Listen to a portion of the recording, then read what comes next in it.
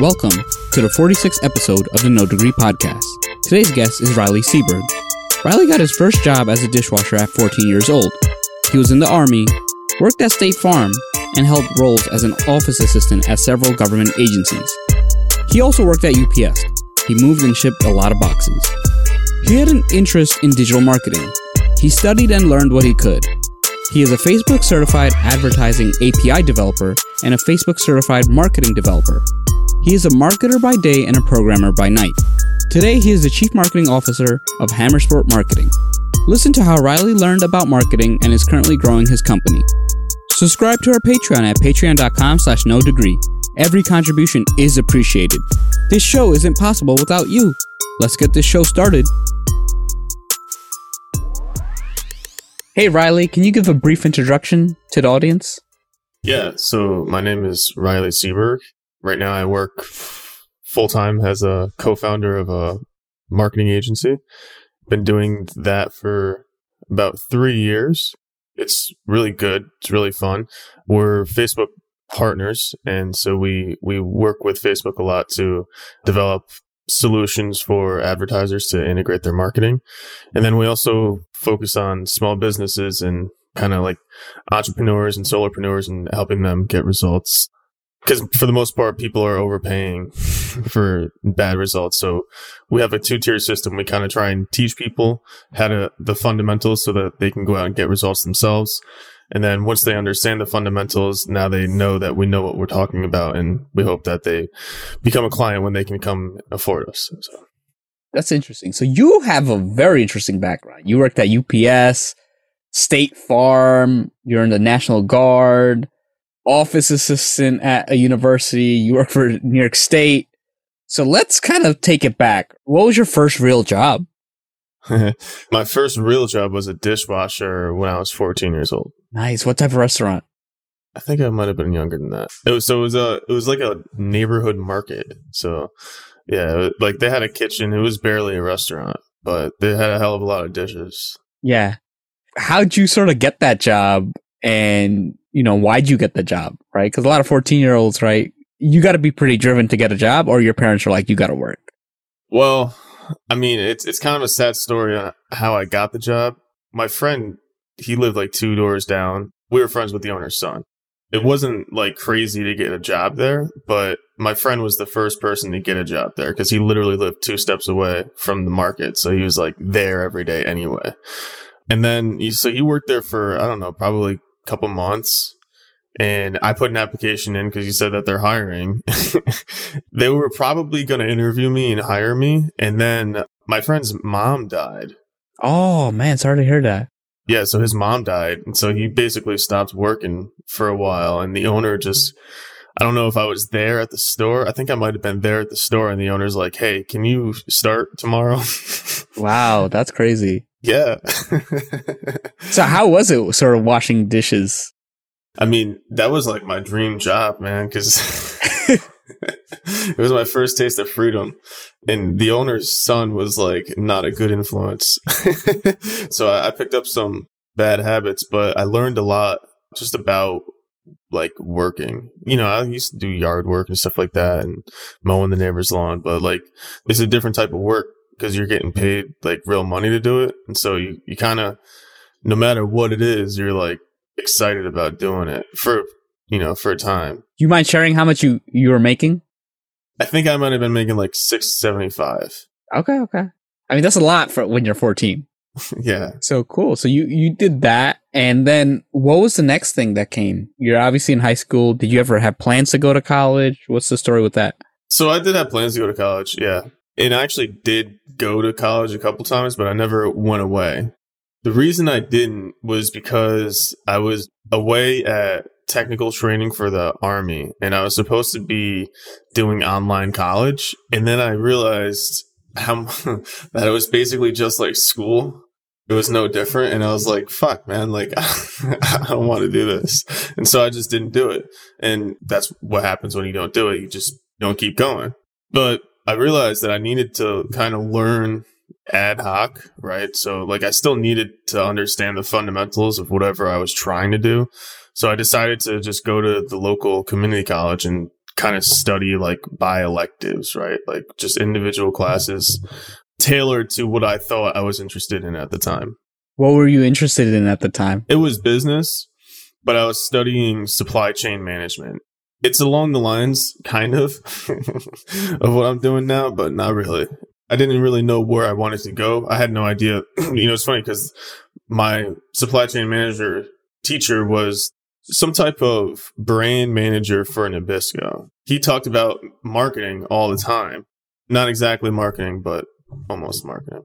How was high school like for you? It seems like you didn't like school too much. I was not a good kid. I played sports a lot, distract myself. What sports? Football and wrestling. Those are my two main ones. Okay, I wrestled too. We should wrestle, man. One for it. Yeah, one day. 145 was my goal weight. Yeah, if I was at 145, I was good. Yeah, I don't know if I could make that again, but who knows? Yeah, right. But yeah, no, I mean, definitely, like, sports was definitely something that I really looked forward to in school. So, you didn't really like school. And why was it? I mean, dude, I wasn't interested in it. I had a job since I was 14. I realized real quick what the game was. And I was like, oh, I'm just going to be a businessman. My family were entrepreneurs. I grew up in a family of asphalters, like they blacktoppers and shit. So I knew about business, and I was like, man, this shit is fucking boring. I'm sitting here all day just fucking staring at the clock. Like, I'm not interested in this at all. Yeah, it just didn't really entice you. And did your family sort of emphasize going to college, or? Nah, they didn't emphasize shit, man. Yeah, they didn't emphasize anything. Sometimes, like, I used to think back and like, oh man, I wish they would have emphasized a little bit, but I think they kind of just knew where we were. They basically told me if I wanted to go to college, I'd have to figure out how to go. That's half the reason why I joined the military. And then when you go to college and you pick any fucking degree, the first 2 years are general education. And it's like, what is this? Why am I doing this? I just can't get over stupid humps like that. Some would say it's a deficit. But for me, it's like I'm more focused on like the shit I'm interested in and what I want to do, like the actual practical shit. That's cool. So now you were at the Army for a couple of years. What motivated you to join, and what'd you learn out of that? Yeah, so my brother joined the Marine Corps a little bit before I joined the Army. And that kind of led me, I always figured I was going to be like a cop or something just because I played with the action figures and I liked the sirens on the cars and shit. And then I realized that the Army has way cooler shit. And, so I was like, dude, Army's, and then the recruiters are at our high school all the time. And they're always looking at the jocks or the dudes who are on the wrestling team or the football team or, basketball team. Because we're athletic and we're not out of shape. We could probably pass the PT test. The Army compared to college, it's like the other side of the reality, right? Because it's none of the bullshit. It's all straight up, this is what the fuck you're going to do, or else this could possibly happen to you, And that's what I needed at the time. I needed somebody to, what my parameters were. I think college was just a little too liquid for me. It was too much freedom, not enough direction. While you were in the National Guard, you worked at UPS. How does that work? Yeah, so the National Guard it's part-time. People call them the weekend warriors. For me, I was trying to make it full time, so I did a lot of work with the Guard, but not in official capacity. Anyways, so yeah, you just show up on the weekends, right? UPS is really great about it. So if you ever have any type of drill or anything like that, they actually give you paid time off. There are certain jobs that give you time on top of that, and so when I was working at UPS, I was actually killing it when I'd be going on drill weekend. Yeah. How was it sort of having the job at UPS? Like, what'd you learn from that? I got my first taste of leadership at UPS, man, and people telling me to fuck off. Oh, that always happens. Yeah. I was a supervisor at McDonald's before that, or not a supervisor, a crew trainer, but I acted like a supervisor. I was kind of like along the lines of figuring out what a leader was, and the manager there was like mentoring me. But when I got to UPS, it was different. I was actually like, these are not McDonald's employees. Like these McDonald's employees, if you can manage McDonald's employees, you can manage anyone. The thing is these guys were all like full grown men, because you're working on the night side and these guys have full-time jobs and it's just a little bit more intense, right? It's also a union too. So when you're a supervisor there, it's like unions are against management, right? And so it's a clear us versus them. And so half the time when you talk to people, they won't even listen to you just because of that thing. I got my first taste of like how not to lead by me fucking up constantly, right? And it was great, dude. It was fucking awesome. Like, do you want to share like anything that stands out where you really messed up? I mean, I just remember there's a guy, I don't remember his name. There's a guy there that, you know, he's an older gentleman, bald black guy. And I don't know if he was just upset that he was working there or what, but he would always come in, work slow and be bitter and just not really talk to anybody. And it's not like that's a problem because you're in a trailer alone. But when you're there with other people, like he encouraged other people to do the same, right? And so then you start slowing down production and stuff like that. And so what management would like cycle the managers through to try and like take, give people time off and stuff like that around him. And one day it was during peak season for, Black Friday to Christmas, and I just had enough. I'm like, yo, dude, you gotta move faster. But I'm sitting there, I'm yelling at him, but he's not like, I'm down below, he's up in the truck, right? And I'm yelling at him, and I'm like, dude, you gotta move faster. Like, you gotta move faster. My supervisor's behind me, and he's just not listening. And something in me is just like, I know this is not working, but I'm still yelling at him because I'm like, I can't help, and I have no idea how the hell to make this guy move fast. So I was John Maxwell would say I was a clear like 3 in leadership maybe, and I was trying to lead somebody who was higher than me. So the dude threw a box at me and it taught me how much I didn't know, how much authority I didn't have, and how people weren't actually going to just listen to me even though my position said they had to. Did things end up working out with that guy, or he was always the same? Yeah, no, he didn't really change how he worked, but he ended up not hating me. But that's a win. Yeah. So neither one of us got fired. He went home that day, but that's about it. You kind of got your first taste of leadership at UPS. You kind of learned a lot. I assume it was a pretty fast-paced environment because the online deliveries started picking up around that time. Yeah, it was incredibly fast-paced. It was really fast-paced. So how many hours did you work? I was working like 70 hours a week. It was 10-hour days? What was it? Yeah, well, it was split shifts. Yeah.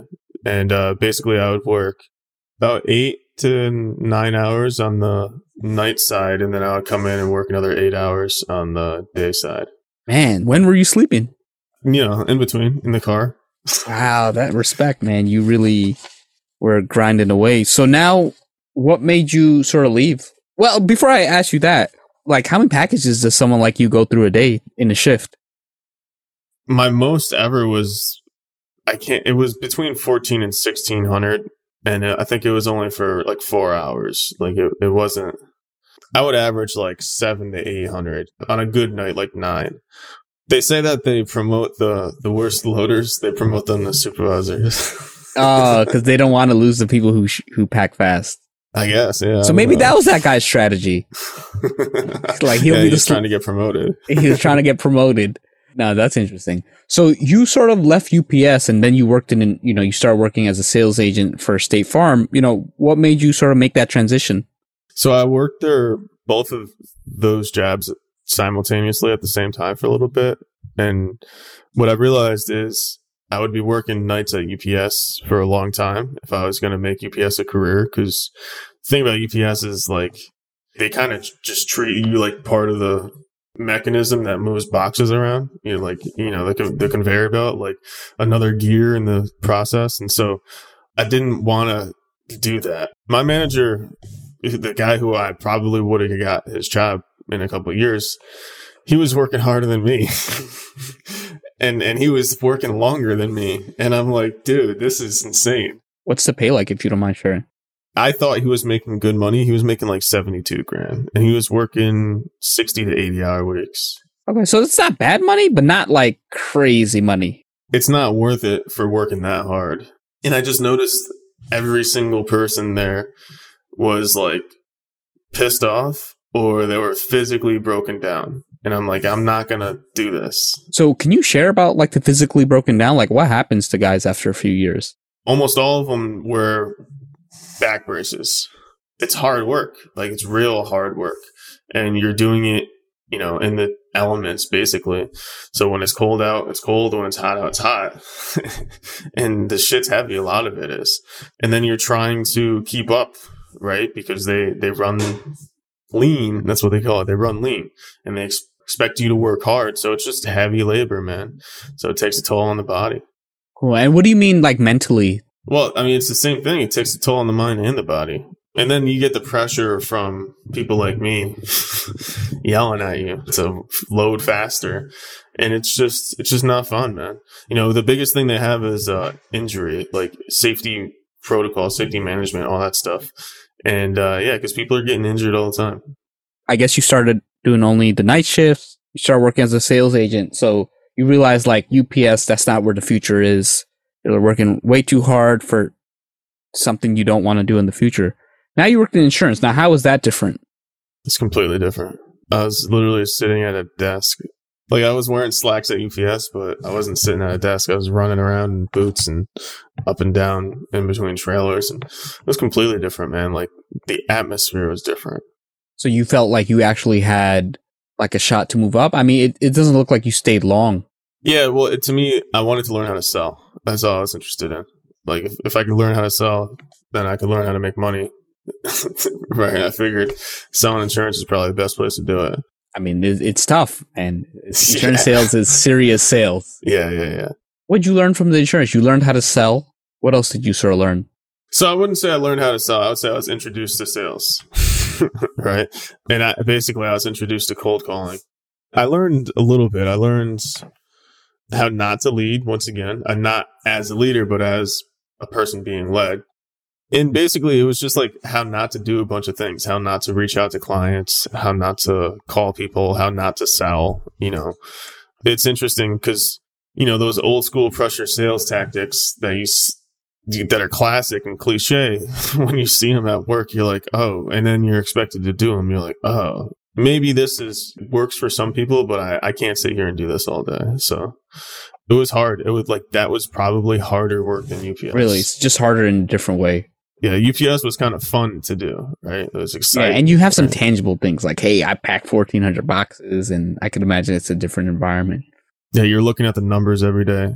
And then, not to mention, just the way the commission worked was State Farm is number one insurer in the nation, and you didn't get any commission on the car insurance. Wow, that's interesting. That's weird. Yeah, you only got commission if you sold like a mortgage, or not a mortgage, homeowners insurance, something like that. Interesting. So what came next? So you did that for a few months. What came next? I ended up working as a tool crib attendant, which is basically like a supply room for part of the Army that makes the cannons for like warships and stuff like that. Howitzers. That seems like it was fun. It seemed like it would have been fun. Oh, it wasn't as fun as it seemed. Yeah, I mean, I would say the culture of government work doesn't really allow for fun too much. It was definitely a great experience. Sometimes I think about it because it was like basically the highest paying job I ever had. I could have sat there and basically lived a comfortable life. Why'd you sort of leave if it was like that? I got fired. Oh, man. You mind sharing that? Yeah. During that period, I hit a deer on my motorcycle and I broke my femur in half, right? I was basically handicapped and couldn't perform my job. So I was out of work for a while and then I came back. And, you know, so I was riding around, but when I was out of work, I wasn't getting paid, right? And I came back because I needed money. And so when I wasn't getting paid, my insurance lapsed. And then when I came back, I put my insurance, paid it back, but apparently it lapsed for a while, right? So now the state got involved and they're like, hey, your registration is going to be suspended. One of those days I drove onto base. They didn't flag me right then and there, but they came by later. And then I had weed in my car. They were ready to arrest me, but I came down in crutches and stuff. And they were like, all right, you know. So nothing really came of that. my supervisor wanted me to take a drug test, basically, and to convince them that I was going to stay. And I'm like, yo, I can't. I kept telling them I would, but something kept telling me, no. And I'm sitting there smoking weed every day. And mind you, at the time I was on oxycodone and methadone for painkillers.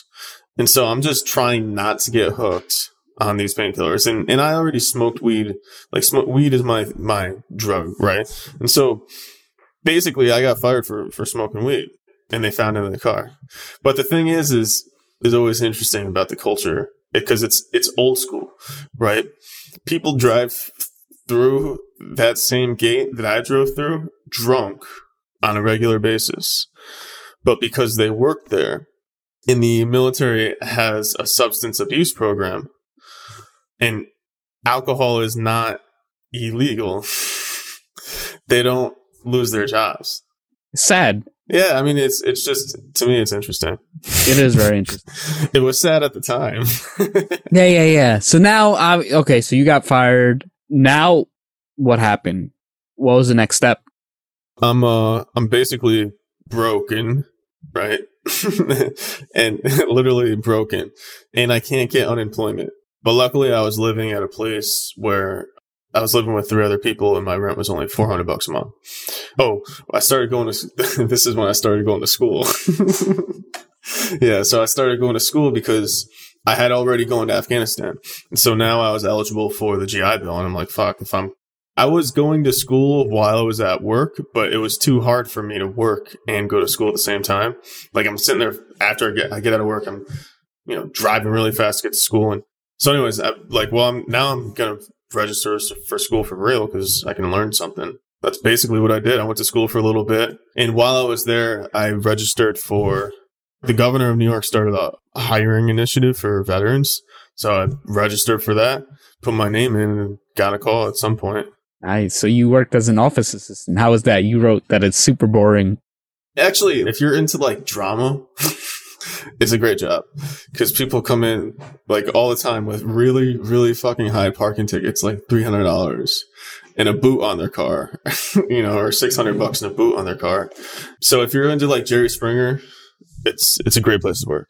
But for me, I was just sitting there behind a desk. I'm at a school, at a college where I'm not even taking classes at, and I'm just like, yo, I'm not going to do this. This is too weird.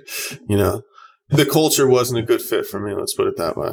So then you moved from the college, then you worked to the Department of Labor. How was that switch? It was basically the same thing. It was just a little bit more money. I got offered that position like 2 or 3 months after I joined the UAlbany. And that was pretty cool, because it started teaching me about, I was doing like tax credit processing.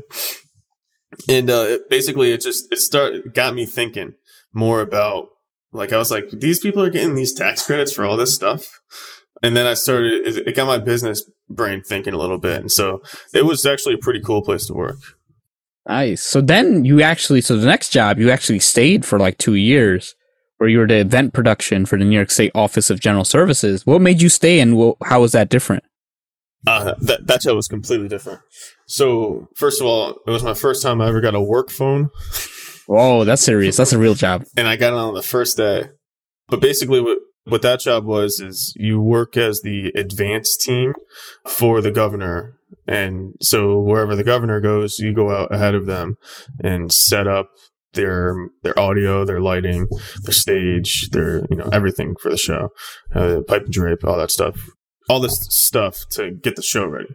That's basically what I did for 2 years. It was exciting, man. It was pretty cool. It was really enlightening. I got to see a lot. I got to learn a lot.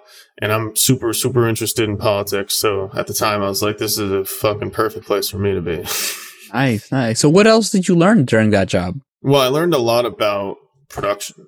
Everything now, like, that I know about production, I got from that job. And so it taught me a lot about that. Like, I had no idea about temperatures of lights or, anything like that. And so I didn't even know what a mixer was, right? So it taught me a lot of that stuff, like real practical shit, stuff that I was going home and using like on YouTube and stuff like that. So I was like, this is cool. Like I like this. This is fun. And then, it taught me a lot about politics, man. No, I mean, look, working for that, you kind of see what goes on and all the different things. During that, you kind of also pick something up, right? You sort of founded a company during that time too? Yeah, so I decided at some point that I would need to start a side hustle. I think I was just listening to a podcast, because basically when you're not on a mission or, going out for a show, you're just sitting there doing nothing. And I'm like, I'm not going to sit here and do nothing. Like, this is crazy, because everybody else is watching Netflix and stuff. And I'm like, I'm not going to do this. I'd start getting into these courses and all that type of stuff. And I'm like, hey, man, there's something to this. Maybe I'll do something. I wasn't really sure, but I knew I was interested in shit. And I think right around that time, I started hearing about Gary Vee, the 4-Hour Work Week, Tim Ferriss podcast. And I'm like, hey, these guys aren't fucking doing anything crazy, right? Like, it's all real practical shit that anybody can do. So I'm like, I'm going to see if I can use this stuff to start a business. But the money I was making wasn't enough, and my wages were being garnished at the time too. So I'm like, yeah. So I was making like just enough, but I saved up for a couple months, and I ended up buying the business license kit of the HTC Vive, which is like $2,000. And so I got it, and I'm like, okay, now I have a business. And I ended up just playing the VR. Oh man, for like hours a day, acting like I was studying. Right? I'm like, yeah, I'm doing research, playing games and stuff. And so, I did the math and ran the numbers, and I'm like, basically the idea was the company was VR parties and more, right? And it was like, start a podcast to promote the VR, run Facebook ads to promote it, and then, get a storefront. But first I was going to get a truck and then drive up to people's houses and then just let them go in the truck and see I got the VR things behind me. That was an idea, but it needed a lot of money. So I had to sit and save up for it. And then at the time I joined a networking group called Arte to, learn more about business. And I started just basically, people were asking like really simple questions about Facebook ads, and I just started answering them. And I'm like, okay. And people are now asking for help. So I just started making videos in there. And then people started hitting me up personally, asking me if I could just run their ads for them. And I'm like, okay, sure. Yeah. And then they were like, yeah, $1,000 a month for you. You just want me to run ads on Facebook for you for $1,000? Yeah. Okay. I'll do that. That's basically how I got started with an agency. It was kind of that simple. It was a little more complicated with like how I was, going about making videos and stuff, but it was really straightforward with getting into an agency. Nice. So it sort of naturally happened. Now you ended up, I see that you have like Cardone Kern Advertising. Was that your agency, or was you worked at an agency? How did that work? No, so I was Frank Kern and Grant Cardone teamed up, and for a little bit they had an agency, and I was working as a media buyer for them. Interesting. Okay. But then you also had the Iron Buffet. So what is that? Yes. So Iron Buffet it's a workout planner. You use it to plan your workouts, and then you would also work with a trainer, and a trainer would organize your workouts for you on there too, track your progress and stuff like that. And it was a long project that never launched, right? So we got the core technology, got the product, got the audience, but just never got it figured out enough to launch it. Yeah, so it kind of just fizzled out. Okay. So then while you're doing that, you sort of did the Hammer Sport marketing. So that one you're still doing. You obviously took a lot of your previous experience and you fixed it, or whatever, you used it. So that was like you did the agency work for that? So Iron Buffet was supposed to be a client of one of my clients for my agency that I started, and then it basically turned into me working there. I was still running my agency as well, and at the time I just gotten a Facebook partnership as my agency, and I was basically the same group that I was using to get clients from, I ended up meeting my business partner, Lewis. Just from the jump, we had a hour-long conversation, hour and a half long conversation on our first talk. And, we just talked about everything. We talked about Tony Robbins. We talked about race cars. Like we talked about a lot of cool shit. I'm like, damn, this dude's pretty cool. And he's doing the same thing. He basically had a non-laborious job working as a roofer in the state of Florida. And so he was making some pretty good money doing that. And so what I would realize is like, I still have a lot I need to learn. And they always say like, use OPM, right? Other people's money. So I'm like, why not? I just develop a relationship with this dude and eventually we'll learn something together. Right. And since we're both doing it, it'll be useful to both of us. And so we both liked each other and we just started doing stuff like this, podcasting together and getting to know each other. And then we realized like, hey, we're doing the same thing. Why don't we just partner up? And so, we had a little negotiation about who would do what and what title we'd use and all that stuff. And I'm like, all right, well, my agency literally means nothing, right? You kind of have a little thought behind yours. So I'll just go do yours, right? And so that's basically how it happened. And it's going great. We both really solidified the fundamentals as an organization. And so that's what I noticed is it's completely different working as a company than working as a freelancer, right? And so trying to organize people and stuff like that, it's completely different. So we had to go back and learn the fundamentals as an organization. And that's basically what we've been doing for the last 2 years. So. All right. So what are the biggest, big differences between freelancers and organizations? Probably the biggest thing is with a freelancer only working with yourself, and you're only really responsible to yourself. You're obviously responsible to whoever you make a deal with too, but only so far as the amount of money that you took from them, right? And it's just the level of work and the practicality to get things done it's a lot smoother. It's way more straightforward. There's less variables, less people involved.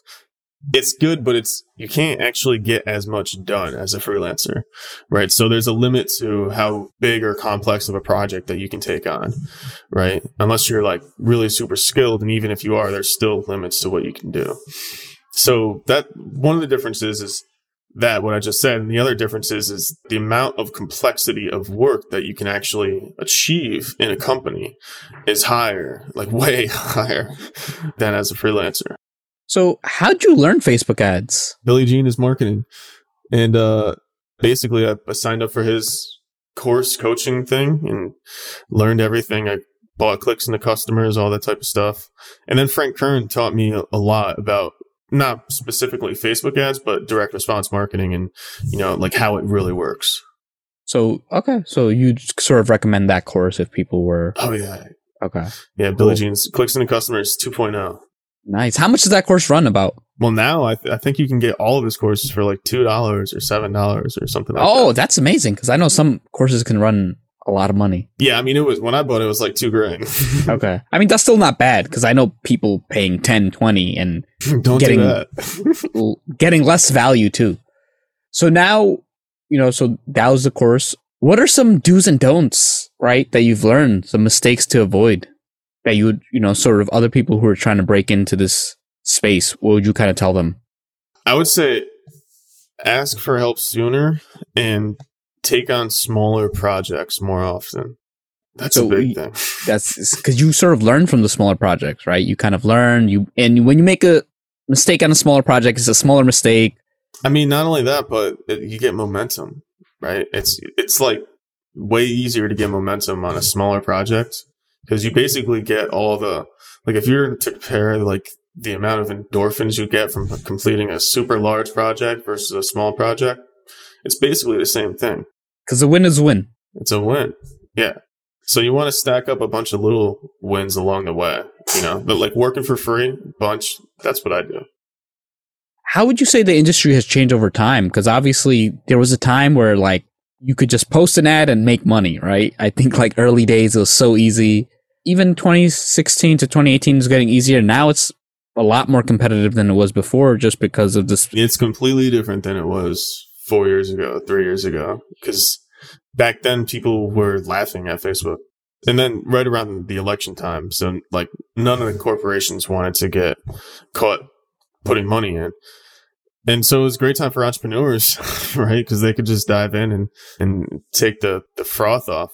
But now everybody's spending money on Facebook, right? And then not to mention that Facebook's running like 8 ads every 10 seconds. So if you scroll in your newsfeed, I think I counted it yesterday. Like every 3 posts on my newsfeed was an ad. Yeah, and the thing is, people don't realize, because, I know I took a 100-hour course on Facebook ads, and it's just interesting how deep you can go, and it's all about how creative you get, right? The retargeting and all that stuff. Well, dude, I started my Facebook marketing partner certification is as an ad API, like an API ad product developer. So not only is it complicated on the front end, on the back end, it's incredibly complicated too.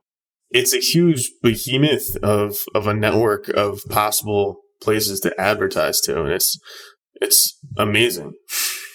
All of these platforms are really. Yeah, no, it's crazy, and it's interesting to see how they evolve and how things change and all that. Did you ever feel like your lack of a college degree ever held you back? Yeah, it held me back from opportunity after opportunity, right? And you could say that is a good thing. Like that's a bad thing, like depending on how you look at it. For me, it held me back from the opportunities that were lucrative, right? And so what I was forced to do is actually work to do what I wanted to do. And I realized that as I got older, that the college degree only really got you so far, and that there were a lot of my friends that had college degrees that were now going for their masters. And for some reason, they were still working the same jobs I was working. And some of them have their masters, and it didn't compute to me. The reason it held me back specifically is because, as a vet, I have certain prioritization for government work, right? So that's the only reason, because for certain jobs, you have to have the degree. They won't, so it was stuff like that. And in the Army too, the Army, they want you to have college at a certain point. So yeah, it definitely held me back. I could have been an officer in the Army. Have you ever felt insecure about not having a degree, or you're pretty comfortable? Well, I knew that I would never actually get one, because I really don't want one. And if I don't want something, then I'm just not going to do it. So I've been thinking now recently about going back and getting like a computer science degree or something like that, because I'm really into programming now. And that might be something I would do, because I really just want to learn more about programming, like what these guys know. I still probably wouldn't do it, because everything that these guys know, you can learn on the internet, and you don't have to go through the general education. You don't so to me, college is too much of a hassle to get information from. Yeah. You don't want to go through the gen ed, and you'd rather get your hands dirty, sort of build stuff. Because the beauty of programming is there's so many resources online. And then once you get past it, once you know how to program, GitHub and all that stuff, right? And Google is everyone's best friend when it comes to programming. I mean, I spend a lot of my free time just looking at GitHub. Now, what's the typical salary range for a professional in your industry? Because the Facebook ads, $1,000 a month per client is something reasonable. What else? What other things should people know about the salaries? If you're a freelancer, you're probably making anywhere between $30,000 and $70,000 a year, depending on how good you are and how much you charge and what products or services you offer, right? If you're building a company, you're probably making no money. It takes time. Yeah, because everything you're making is going back into systems and processes to actually build out the organization, the infrastructure, right? And so basically it takes about 2 to 3 years to start being able to pay yourself a salary and not have to keep putting it out into something else and just build something else, or, hire someone else, or all that type of stuff. How would someone sort of survive, right, to get past that 2 to 3 year initial point? Just support from others, or? Well, most people say to work a side job. I lucked out because, once again, my partner, he was getting paid, right? And so that's basically how I side straddle hopped on him. But at the the same time, also I'm a veteran, so I get certain money every month for that. So that helps put the roof over my head, make sure the bills are paid. And, you still live slim, but everything's going back into the business. So you're actually, you're not, it's funny because when you're working as a freelancer or you have a job, everything's reverse, right? But when you have a business, if you hold on to the money or if you take the money for yourself and then you spend it on something, well, now the business is crippled. It actually hurts you. Yeah, no, that. I mean, look, I was in the same boat where it took time to sort of get my business to a point. And even when you do start making money, right, you start putting it back into bills, you start bringing, and then, you look to keep the cash in the business. And then it does take time to sort of get that. But then when you do start making money, it's like, okay, now I'm making real money, right? You catch up for the years that you sort of lost. So if you could sort of go back with the knowledge you have now, right, and talk to your 18-year-old self, would you do anything differently? When I think about it now, I would have disciplined myself a little bit more, because basically the time that I thought that I was saving, I was fucking off. Now, with my mind, the way my mindset is, I wish I would have encountered a growth mindset sooner. There's not enough time. Yeah. Right. Before, you could have just wasted days doing whatever, right? And then just sit back and think about all the time that I sat around doing nothing. But I believe everything happens the way it's supposed to, right? So if I didn't do that, I don't know if I'd have the same drive that I have now, right? So I don't think it was really that big of a deal, because I still got a lot of experience along the way. But I think I probably would have had a quicker and easier path to where I am now. Do you have any sort of advice for people sort of going forward now, like entering the industry? Spend as much time studying as you can. You want to be the most knowledgeable person on whatever skill set you're working to master. You just want to be that. Whether you're that one in the company, you're that one in the country, whatever, doesn't really matter. You want to be that good, because that's what it takes to survive in this world now. Like, you really need to take shit seriously. Have the certifications helped, like the Facebook ad certifications? Yeah. So that Facebook paid me. That fed me really well and pretty bountifully. This Corona thing stopped a lot of that, because basically it was people that were advertising on Facebook, but it was pretty good. Kind of fizzled out, so we had to figure out some other revenue strategies in between then. So how does someone become like a Facebook partner? Just by doing ads and eventually they contact you? That's one way. You gotta spend a couple million a month. But basically I took a programming test. But they have Facebook Blueprint, and you can go and take all those tests. So there's a bunch of different ways to become a partner, and then there's a bunch of different partner categories. But in general, it's good to become a partner. Yeah, I would say so. So you never want to be beholden to anybody for any source of income or anything like that. You always want to be careful with that. Like, I know a person who said, like, my main goal is to have a contract with Facebook. You don't want to focus like that, but it's always good to have these partnership strategies, because they're good for referrals.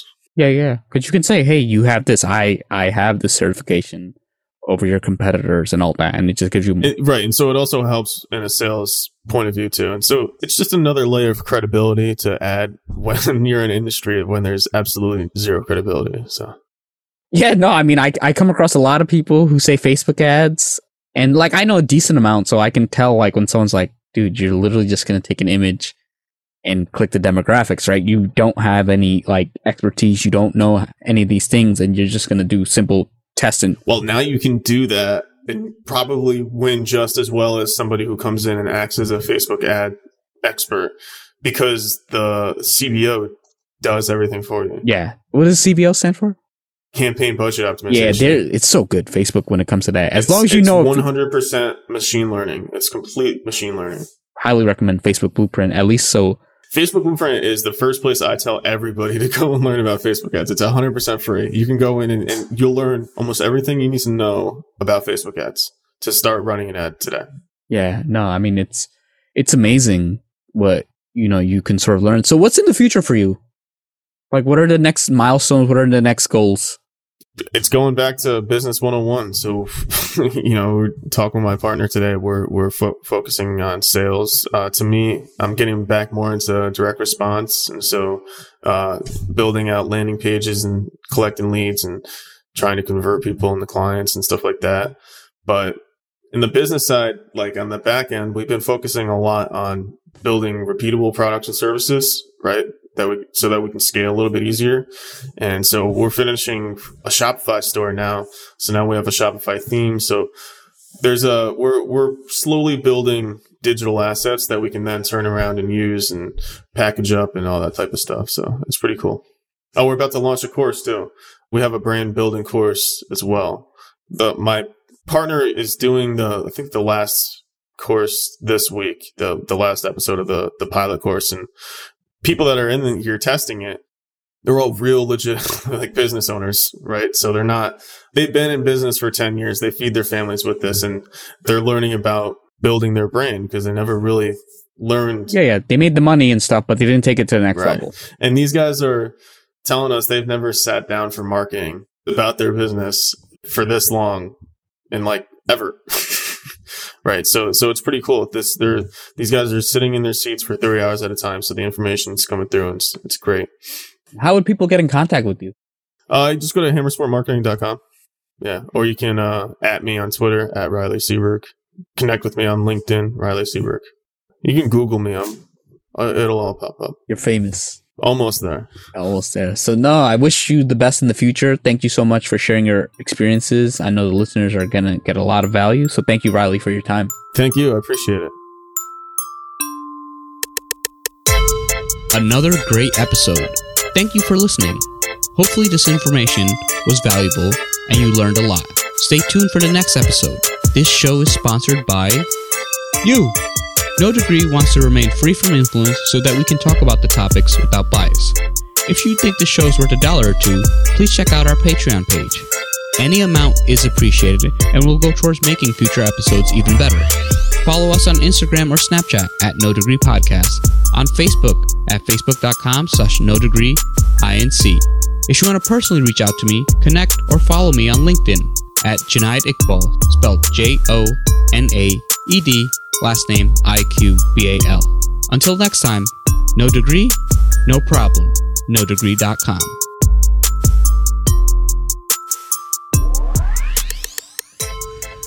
Yeah. So, you got no degree? No problem. No problem. Any problem, we can solve them. We got this. Linked insomnia keeps us evolving, growing in the knowing. Wisdom is flowing. If you didn't know, now you know where I'm going. If you didn't know, now you know. Let's sing that again, everybody.